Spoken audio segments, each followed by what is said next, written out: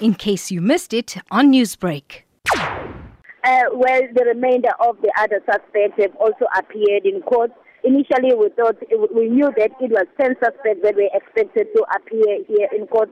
However, when we arrived in court, we discovered that in total, it's 12 suspects that were going to appear in connection with the violence that took place in Phoenix in the past week.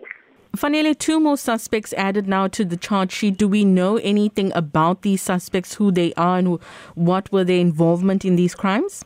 Right now, as you're coming to us, we are yet to try and find the charge sheet so that we can understand what charges each suspect is facing.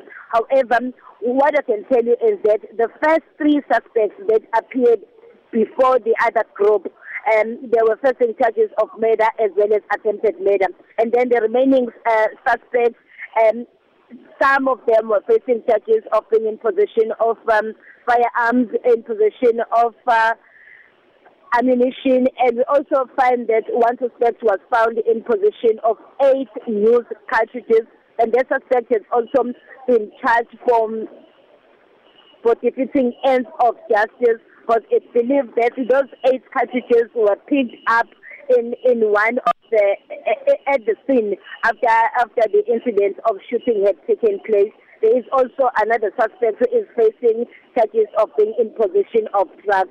So what happened here in court is that all these cases are now going to be moved to a specialized case which will hear all the matters that are related to the Phoenix unrest. And the magistrate said that even the suspects who are facing Schedule 1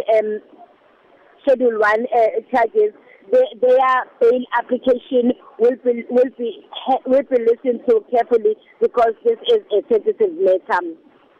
Fanele, from the visuals that we're seeing on SABC television, we're seeing scores of people, including some political parties, that have come through outside of court, chanting, holding placards. Paint us a picture of what you see at the moment. As you're coming to us right now, the political parties that had come here earlier to give support to the families of the victims, they have now dispersed. There's only a few that are still here, but there are no other people who are still singing or chanting slogans here outside court. Because even the police and the SABC NPA members who were here, they are now dispersing.